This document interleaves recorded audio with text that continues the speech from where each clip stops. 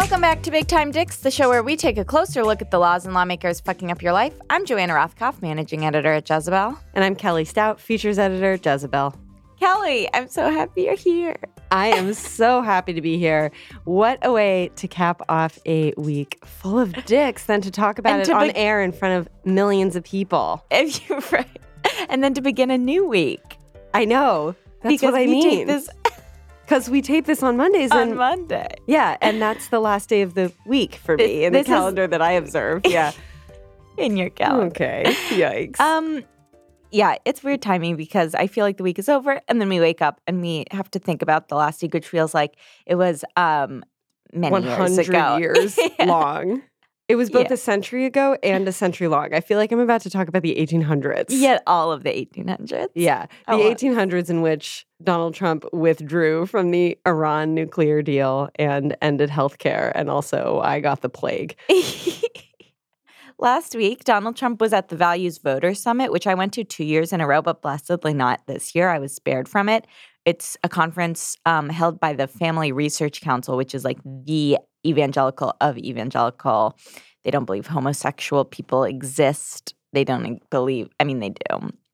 And they don't care for them. It's just like very bigoted. They like can't, they're the ones that hand out the brochures that are like Cosmopolitan is promoting heathenism and stuff. Yeah, I went for spring break once. It was a fun time. Just kidding. They're like a bunch of like blonde college students that wear elephant shift dresses. Is that a joke? No. That's a joke. No. Yeah. Wow. It's real. That's pretty offensive to me.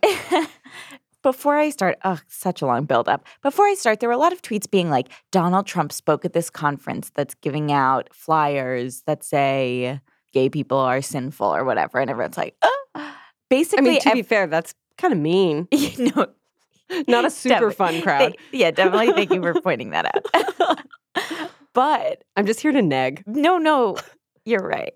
But during the election, essentially every Republican candidate spoke at this conference. Also, it's not Donald Trump being crazy. It's like mainstream conservatism. Right. Everybody goes to like say hi to them. At this speech, Donald Trump talking about Hurricane Maria and all the devastation, he said the following. And I went to Puerto Rico and I met with the president of the Virgin Islands. Donald Trump actually is the president of the U.S. Virgin Islands because they're the U.S. Virgin Islands. They're the U.S. Virgin Islands. And that was definitely like the least disturbing thing he said in the speech. Mm-hmm. So we could, just one that we can feel comfortable having a chuckle at because he's so stupid. He is so stupid. Also, that was my nickname in college, president of the U.S. Virgin Islands. You can imagine why. Just a little joke for the millions of listeners out there. No, it's what a true. Freaking weenie, Donald Trump. It's a true fact. Yeah. Later in the episode, we have joining us Jezebel staff writer Ellie Sheckett to talk about our Dick of the Week, Harvey Weinstein, and the Democratic political donor system. I mean, right now, basically, Harvey Weinstein is being used as like a primo example of liberal hypocrisy. But first, our Week in Weenies. Up first, we have President Donald Trump's executive order, which laid the groundwork for getting rid of Obamacare as we know it. The main thing that he did here was he said that he wasn't going to follow through on the subsidies that the healthcare markets really depend on to provide the care that they need for people who have signed up for Obamacare. This is likely to throw the markets into total chaos and basically make it unsustainable for the Affordable Care Act to function the way it's supposed to. It was, I guess, kind of a smart move if your goal is to throw Obamacare into disarray and to like get all that promised chaos that you keep saying. You know, Donald Trump keeps saying, oh, Obamacare, it's such a failure. Well, he's guaranteeing that it's going to be a failure now. If you can't, if it's not a failure already, make it one. That's what Trump is so good at. He's so good at like looking at things that like maybe aren't perfect, but like generally function and then making them not function anymore. Yeah, he wishes it so and makes it so. He's like a King Midas of turning things into poop. Yeah. If it ain't broke, He'll it. break.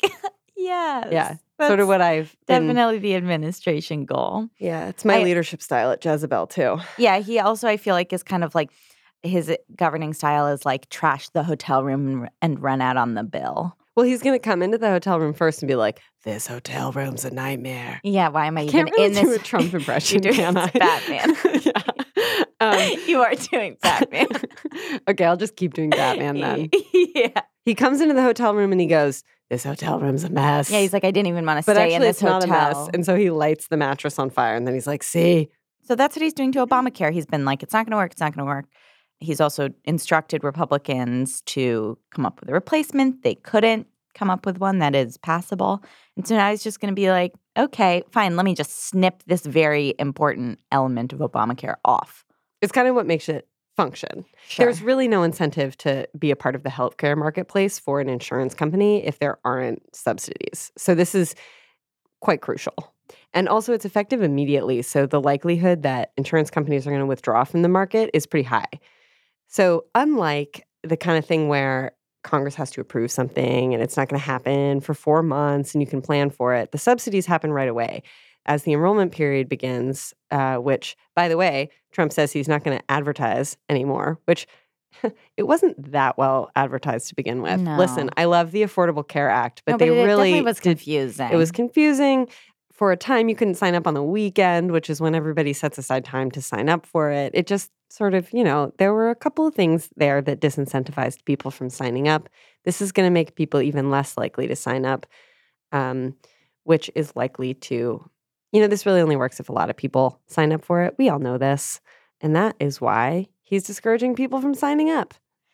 Our next Beanie is Stephen Miller, who had a number of extremely unflattering or flattering pieces come out in the past week about him, depending on who you are and the values that you hold dear. For instance, being kind. Do you hold that dear? If you hold that dear, these are unflattering. Okay, so the first piece was in the New York Times, and it came out on October 9th, and it told quite a tale. Okay. It did that thing that all of these profiles of Trump administration cronies do, where they're like, how did this kid from Santa Monica become of all such places? an asshole? Yeah, it's totally baffled that a rich kid who had everything in the world became a dickhead adult. It really is tracing one's path to dickhead. But it does feel like Stephen Miller has been a dickhead his entire life. Like, he grew up in Santa Monica in a very liberal community, and he prized his role as being the one asshole who gave this speech in front of the rest of the student body being like, aren't you tired of picking up garbage when we have janitors to do it for us? And everyone boos him, and then he smiles backstage. That's one of the anecdotes. It did this interesting thing with that anecdote, though, which was that someone who was in the audience at the time was quoted saying something like, I couldn't really tell if it was a joke or not, which I really flashed on because it felt like the psychology behind so much of the trolling that has made Trump's lackeys so true. So successful, which is I was just joking. I was just doing it for the lulz. Yeah, and it's whole politically correct culture doesn't allow us to joke around like this anymore, and we're just joking around. I also think we should discuss the fact that he made his parents Republicans. I was trying to imagine that when I was on the subway this morning, what he could have said, and his parents listening to him and being like, huh, okay. You make some good points. Little Steve's has some good things to say. Okay, here's it's so precocious. Sorry, go on. Here's the other anecdote that you may have heard by now, but I love it. Let me read from the New York Times. Miller jumped uninvited into the final stretch of a girls' track meet, apparently intent on proving his athletic supremacy over the opposite sex. The White House, reaching for exculpatory context, noted that this was a girls' team from another school, not his own. That's so rude. So rude. It's just join a track team. Also, I saw Battle of the Sexes, and the guy does not come off well. Okay, and onward. Then the second article was in the New Yorker on October 13th, how Stephen Miller single-handedly got the U.S. to accept fewer refugees. And I urge everybody to read it because it's just crazy. But the gist of it is that the White House is so dysfunctional, and there are no procedures in place because Donald Trump doesn't know government procedure because he's never worked in government before. And his brain is a bowl full of fluidy spam. And yum. So there's no procedure in place. Basically, Stephen Miller of Trump's close advisors, there's Bannon, there's Kushner. Nobody really has government experience. There's John Kelly, but he wasn't really around then. And so he was able to commandeer the refugee acceptance process for the year and kind of exclude all of these other important departments like the State Department, the Defense Department, the Joint Chiefs of Staff to push forward his own policy, which is very nationalistic and intent on keeping refugees and foreign nationals out of the country. And there was nobody to say, let's get a white paper on all of the different approaches. The White House asked the Department of Health and Human Services to study the costs of refugee settlement, and the department came back with a study this past July showing that the tax money raised by accepting these refugees exceeded the cost of resettling them by $63 billion. Wow, what an easy decision. You care about the economy because you're a Republican or any person. $63 billion more dollars is good, right? Yeah. Miller reportedly suppressed the study and asked that the department recalculate the numbers because he had said at the beginning of the process, the president believes refugees cost more and the results of this study shouldn't embarrass the president. Our next weenie is the way that the White House is functioning.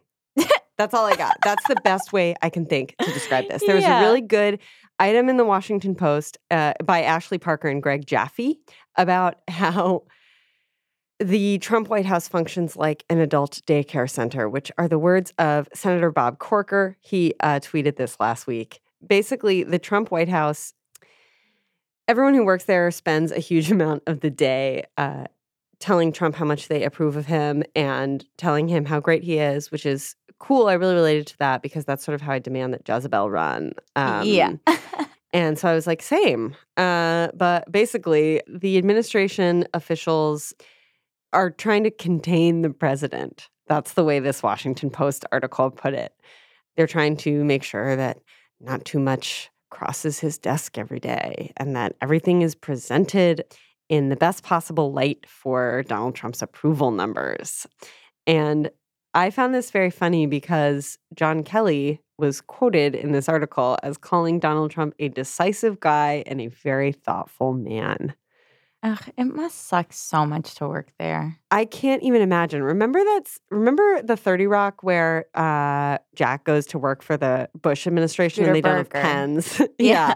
This is sort of how I imagine the whole Cooter Burger. Yeah. This is how I imagine the entire administration is. We all know that Rome wasn't built in a day. Well, that's one theory. But we have a chance to make this country great again. We need hope. We need change. We need experience. We need pens. The frequent praise thing killed me. Like, that they have to constantly say, Mr. President, you're the greatest. You're so smart. You're so smart. Let me tell you all about these economic numbers on refugees. I know. You're so great. Yeah. I mean, that's also definitely how I absorb information best. But like the same. When somebody says, Joanna, you're so brilliant. What does someone as brilliant as you think about this? Joanna, you're so brilliant. What does someone as brilliant as you think about all this disarray in the Trump administration? Thank you so much for asking me. Actually, it reminds me of a baby. So you think babies like really take over households. I mean, it's not new to call Donald Trump a baby, especially since this article is called Inside the Adult Daycare Center. But babies are so small, but such a loud scream and so weak because they're so small, they're babies. They have no muscle mass of an adult. However, they manage to like punch you in the face when they're like flailing if you're trying to get them into like a car seat or something. Sure. They have so much body power. You just described babies as having so much body power. They have more than you think. Okay. Like, think of Louise. She's so small, but she can really make a mess if she's trying. Louise is my puppy. Yeah. Just for the millions out there listening. But, you know, this actually really, as I was reading this article in the Post, I was thinking, oh, this is really good strategy for raising a puppy also. Because, you know, they do really well. The latest thinking on dog training is that dogs do really well when you tell them what they're doing right. They don't do so well when you say, like, no, get off the counter. Yeah. Don't unilaterally withdraw from the Iran deal. So, like, that's part of why Louise, like, has not ruined the Affordable Care Act We need to be training Donald Trump like one trains a stupid dog. I Already think that's a the good tweets. takeaway. Yeah, ready the tweets. Vroom, that's me firing up the tweet engine.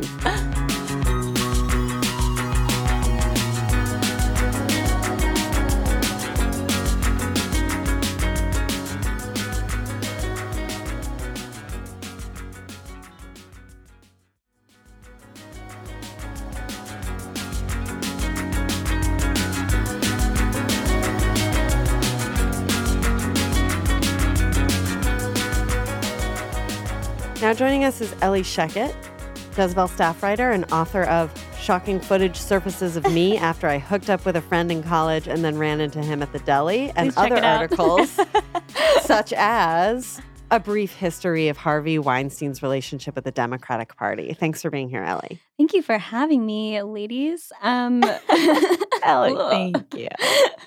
So we're like 2 weeks out and continuing to just sort of live in this deluge of Harvey Weinstein news. Now, producer Harvey Weinstein is facing multiple sexual harassment accusations that span 30 years, according to the New York Times. The Times reporting that the Miramax co-founder has reached 8 settlements with various accusers. Nearly 36 women have accused Weinstein of sexual harassment or misconduct. Last night, the board of the Weinstein Company fired Harvey Weinstein as co-chairman of the company that he and his brother founded. The Oscar Academy, the Motion Picture Academy, has worked to remove Harvey Weinstein as a member of that very elite club.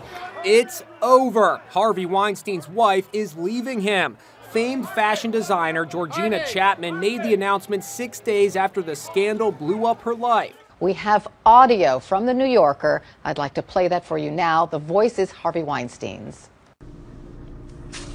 I'm telling you right now. What do we have to do here? Nothing. I'm going to take a shower. You sit there and have a drink. Water. I don't drink. Then have Can a I glass of stay water. on the bar? No, you must come here now. No. Please. No, I don't want to. I'm not doing anything with you. I now know, you're embarrassing me. I'm sorry, I No, cannot. come in No, here. yesterday was a kind of aggressive for I me. know- I need to know a person to I be won't touched. do a thing. I don't want Do a thing, please. I swear I won't. Just sit with me. Don't embarrass me in the hotel. I'm here all the time. I Sit know, with me. but I I don't promise. want to. Please sit there. Please.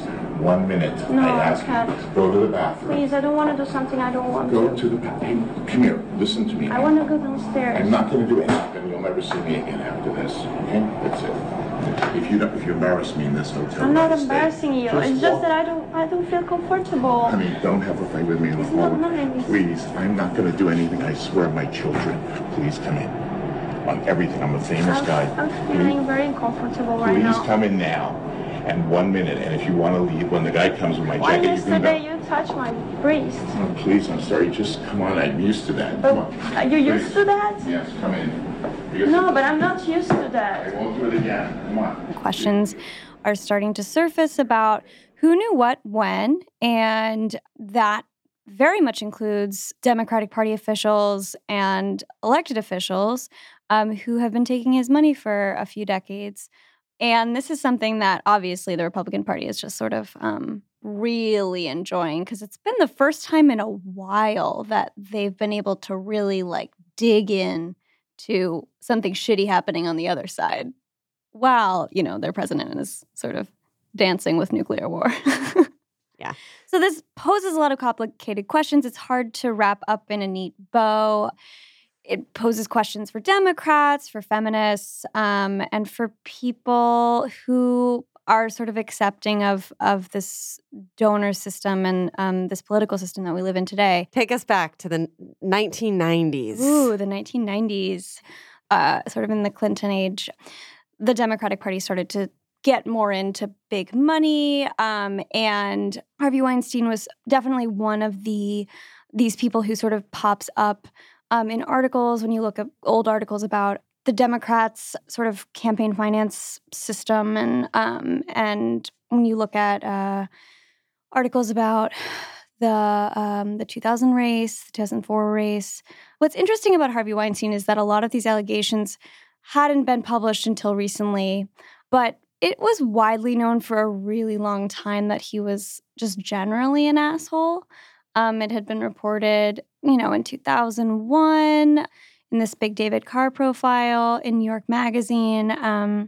and again in 2004. So, and like everybody who's like ever had an interaction with him knows that he sucks. Like, right. Everyone's like, oh yeah, that guy. Right. Said this lewd thing to me, or like screamed at my assistant, or screamed at me on the phone, or something. So like he's given to all these Democrats, Kristen Gillibrand, Al Franken, Cory Booker, Chuck Schumer, Richard Blumenthal, Elizabeth Warren, Patrick Leahy. Wow. A bunch of others.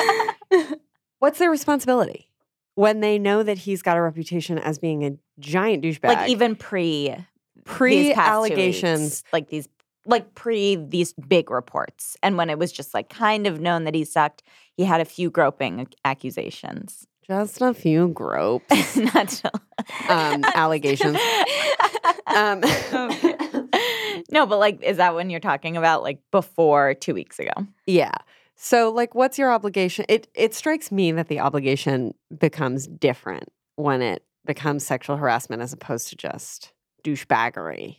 Right. And when you think about the extent of the allegations that are coming out at this point, it looks like he was sort of terrorizing half of an entire industry. And it's sort of obviously the question that probably won't ever be completely answered is who knew what when and who was sort of going along with it and who was just genuinely sort of out of the loop.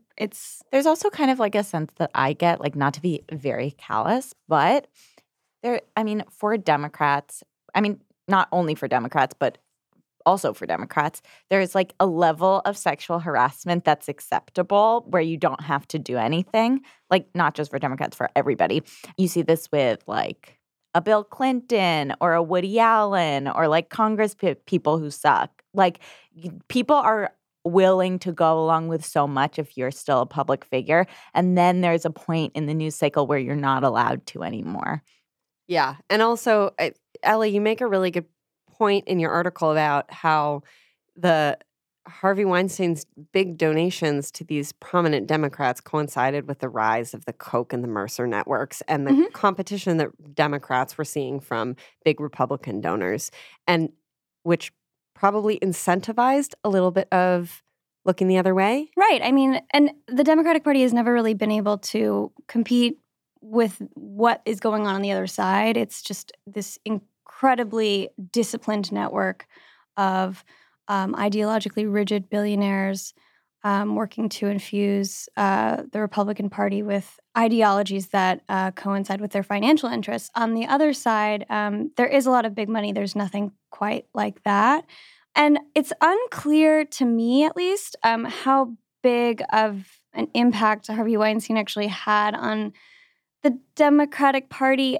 He definitely wasn't always loyal to the Democratic Party. Like there was in this 2001 New York City mayoral election, he reportedly felt slighted by the Democratic candidate like a week before the election and switched to supporting Michael Bloomberg, who was a Republican. Drama.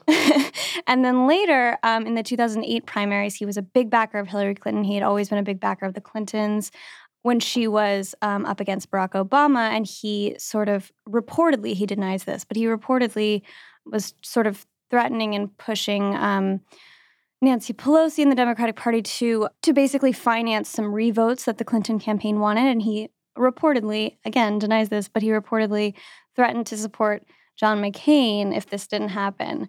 And then, as we can see, eventually he got on board with the Obamas, and Nancy Pelosi allegedly, like, basically told him to fuck off. He's sort of just been a mess. I don't know. It's really hard to know. I'm sure there's going to be some great reporting in the future about what he was like behind the scenes in the Democratic Party, like what those interactions were like, because it must have been kind of nuts. I don't know. It's interesting to me because it's clear from everything that has come out in the past, like 2 weeks, that everyone in Hollywood was totally in his thrall. And you couldn't really contest him in any way. I wonder if that extended to politics. I get the sense from his interactions with Nancy Pelosi that it's not.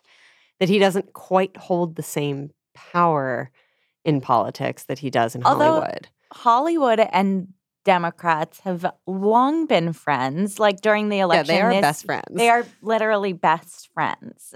Yeah, I mean, that was sort of, I think, began with in the Clinton age, but also with Weinstein specifically. He was there, like he was paying a lot of money and then getting into these dinners at the White House with Bill Clinton. There's also one interesting thing back in the 2000 election when it was Al Gore versus George W. Bush, as we all remember. Weinstein was also in a much more limited sense used. I mean, right now, basically, Harvey Weinstein is being used as like a primo example of liberal hypocrisy, of like this guy who spouts liberal values, gives money to liberal causes, and then is like doing all this other shit behind the scenes. I like that it's a liberal value to not sexually harass people. Right, exactly. Yeah. Cool. It's a good one. I'm glad to be on that side, whatever side that is. Yeah. That's my voter registration, actually. Just like not into sexual assault. Anti-groping party. So Al Gore's campaign, one of his big campaign talking points was criticizing violence and sex in films that are being shown to minors, which is like, first of all, can you imagine if that was a big campaign talk? Like a campaign Innocent talking times. I know. Right now is like telling teens to not be Nazis. Sweet. Yeah. So back then, this was used as a kind of big sort of talking point by George W. Bush's campaign because Harvey Weinstein was a big Al Gore supporter, and Harvey Weinstein was he was behind a lot of these films. So to a lesser extent, he was used as an example of kind of talking out of both sides of your mouth. Yeah. Well, so let me also say, the New York Times reported last week that at least 4 senators are getting rid of money that Weinstein donated to them. Patrick Leahy of Vermont, Richard Blumenthal of Connecticut, Martin Heinrich of New Mexico, and Elizabeth Warren of Massachusetts said they would transfer money to charity in amounts equal to donations they'd received. So that's what some people have chosen to do. I would imagine that for other politicians who received much more, it's hard to, and especially who aren't currently in office, it's more hazy what they're going to choose to do with that money. Also, I want to bring up is how Republicans have reacted to this. So fun. And they are freaking so excited, which is, number one, grotesque. But also they're like, we told you one of you suck also. And like, how dare you talk about Donald Trump grabbing, like joking about grabbing pussy when one of your biggest donors is like an alleged serial assaulter. It's like this weird argument of like, our values are terrible and we stick to them, but your values are better and you don't live up to them sometimes. Right. You guys are hypocrites, also, but we are honest. We're honest about being like dirtbags. The talking point on him is that what he did was bad, and the talking point on grab her by the pussy was sort of not that. Half of America still voted for him. Right. Like half of America, if polled, it's hard to imagine that they would say, yeah, Harvey Weinstein, great, let's do this. I don't know. Maybe I'm wrong. No, you're right. But I mean, are we supposed to try and dissect like why people are able to forgive Donald Trump for being foul, but they aren't able to forgive Harvey Weinstein for also being foul? Also, he's not running for president. Because I think people like Donald Trump because he's rolling in the pigsty. Like that's what people like about him is that he's open about just not giving a shit about other people. And that is the idea that surrounds him, I guess. Not necessarily that he's an open or honest person. And I think that, I don't know, Donald Trump Jr. also, if you look at his timeline, he's like been reborn as Gloria Steinem. he has been like RTing Rose McGowan. He also he said some terrible things. I mean, Donald Trump Jr. said something. I mean, he was talking about like harassment against women in the workplace once, and he said, if you can't handle some of the basic stuff that's become a problem in the workforce today, then you don't belong in the workforce. And he suggests that women who can't handle it should work in a kindergarten class. And now like for these like 12 days, he's like the ultimate feminist advocate. And now he's like, how dare liberals in the media ignore this thing that everyone is talking about? The idea that anyone's ignoring this is crazy, by the way. There have been like 900,000 think pieces about this, including on our website. Including on our website where there's probably like an infinite scroll on the Harvey Weinstein tag now. Here's also a quote from the Republican National Committee chairwoman, Ronna Romney McDaniel. I love Ronna. Ronna it to had me. to weigh in. Ronna says they're, referring to Democratic politicians, keeping 90% of his donations. I don't understand. If you stand for treating women well and you stand for the respect of women, you shouldn't take money from somebody who treated women with the absolute highest level of disrespect. This was a sort of a goldmine for the Republican Party because it is a legitimate flashpoint. Like, it puts a face, and Harvey Weinstein's face specifically, on... It was like Hollywood. Great face. Yeah, on- the horrible face of Hollywood. His visage is haunting my His face has been every in moment. Every article. I just see his... Oh, God. Anyway, it puts this pretty, unappealing face on this entrenched sort of donor system that is still haunting the Democratic Party and tearing apart its two wings. And so, It's two wings that are the Democrats who are willing to accept these big donors, and then people who are like Bernie Sanders, who are like, Right. grassroots all the time. It does feel like a tiny bit of a cop-out to say, oh, it's the donor system that's the real problem here. Right. But I also think that it's true. Yeah. I think it's both a cop-out and true. Like, to incentivize getting money from the very bottom of the barrel and looking the other direction when it turns out the bottom of the barrel is full of pigs is, like a problem. I don't know if it weren't for the Kochs and the Mercers, would the Clintons have less of a cozy relationship with Let's think Harvey? about this. Who's rich? Uniformly bad people. I mean, or if you're good at first, then you make- become rich and you get bad. to make $1 billion, unless you're like very lucky. I mean, there are a few billionaires that aren't terrible, but for the most part, rich people are crazy. They live in a totally different universe. And the richer they are, the crazier they are. I'm sorry to make a broad statement, but it's true. And This is I classist. think, yes, I know. But I think that like Tune in next week when we'll be covering the class war that we began that this we week. started.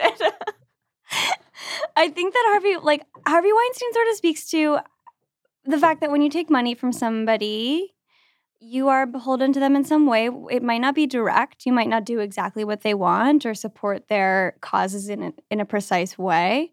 But this is a person who should not have had any sort of political control over any party. And he undoubtedly did wield some influence.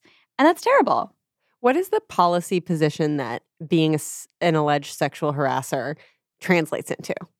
Because in the Republican Party, the feminist talking point, which I wholeheartedly agree with, is that, well, if you don't respect women and you demonstrate it in your personal behavior, then there's no way that you're going to respect them in your policy positions on things like choice and women's health care and equal pay and all the things that we all know about.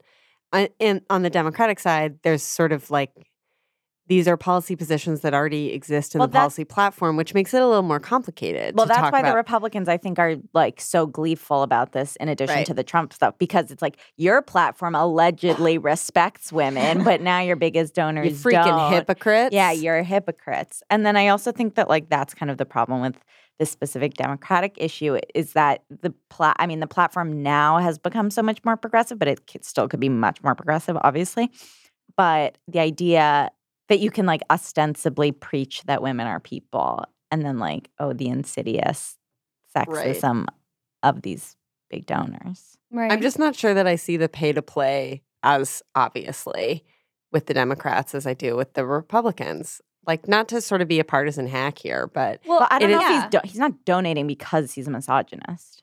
He's donating to like, look, I'm a good progressive person, and like also please give me tax breaks in these states. And for even if movie you production. look at like the gun violence in movies thing, which is this tiny example from a million years ago, but he was like, by supporting a candidate that was against those things, he wasn't actually supporting his own financial interests. And that's sort of what Al Gore's spokesman said. He said, you could make the same argument about the oil industry and Bush and Cheney, except they don't stand up to the oil industry. They basically do what the industry wants. So I don't know. It's a weird thing. I mean, there's so much hypocrisy on both sides, and I think like Republicans are probably really tired of being called hypocrites for supporting like pro-life positions and letting a lot of people get killed, and for like being against abortion, but except for their mistresses. And this is like just such a big, like juicy bone. I love being against abortion except for your mistress. It's so juicy. I just love anyone who is that way. It's so good. And it's just like,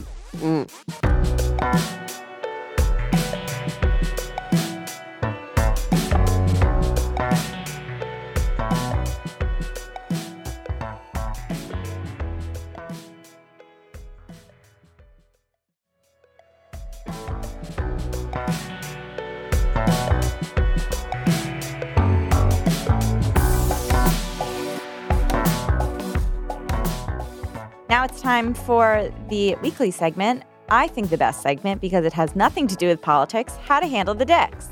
Where we talk about how to handle the dicks. So what we're doing to like have fun, maintain a smile on our faces. On our beautiful, shiny faces. On our beautiful faces. Ellie and Kelly. What are you? That's our name. That's our group name, Ellie and Kelly. What are you guys doing? Do you have anything? I mean, I think like every single member of the Jezebel staff, I've gotten really into expensive skincare routines. Definitely. But on top of that, I've also, and this has been sort of a year-long thing, just been aggressively developing hobbies and sort of leaving them half-developed. Sure. So my latest hobby has been to become outdoorsy. And I recently went to REI and purchased a pair of hiking boots. I think it's great that you started with the purchase. Yeah.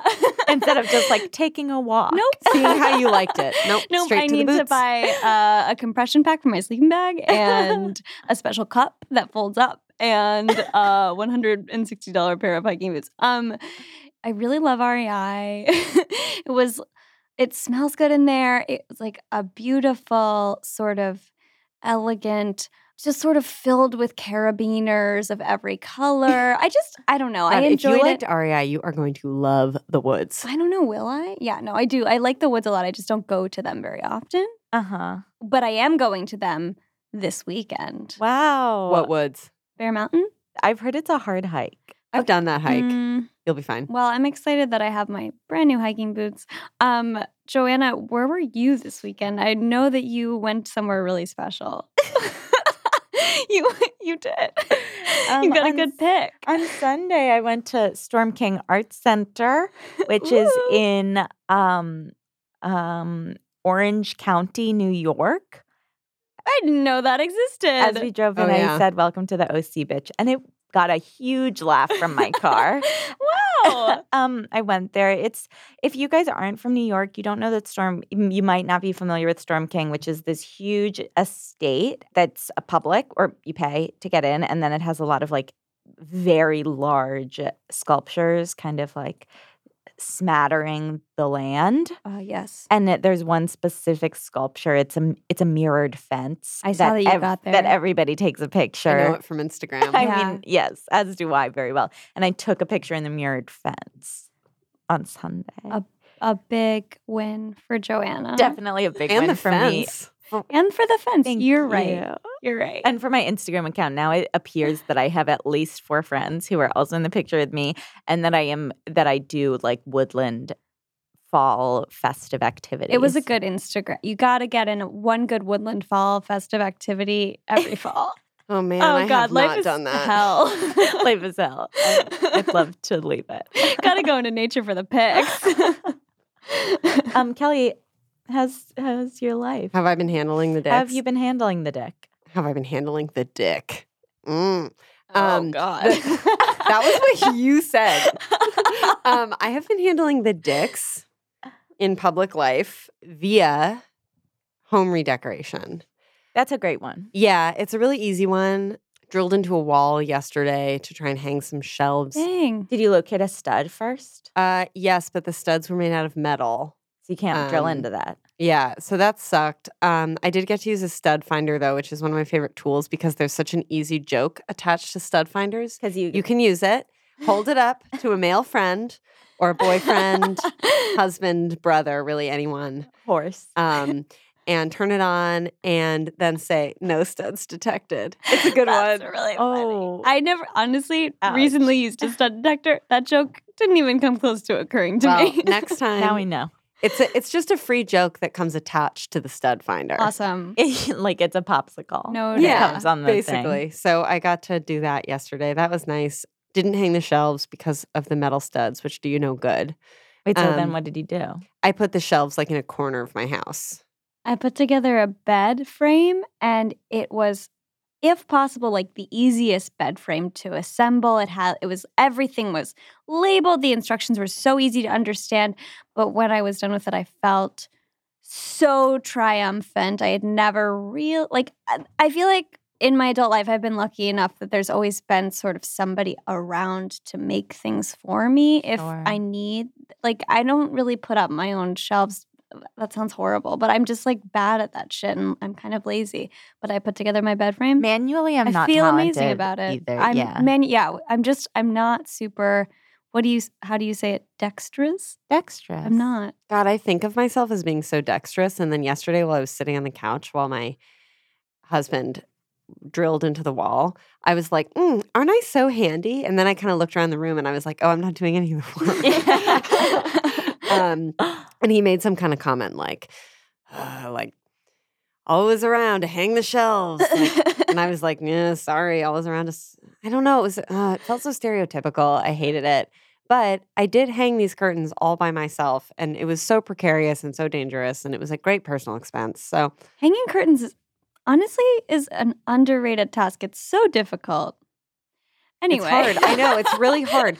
I hate this because now my husband's going to listen to the podcast and he's going to be like, great, is this like a Tide commercial where I'm like the hired set of hands and you're just like sitting on the couch with a glass of wine, which was not the situation. No, I don't believe that it was. It wasn't. I believe that you were being as helpful as you could have been.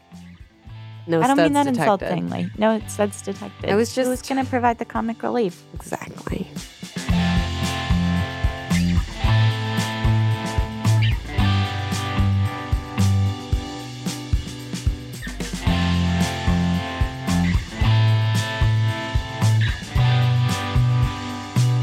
Thank you so much for listening to Big Time Dicks. Thank you to our guest, Ellie Sheckett, who we feel fondly about.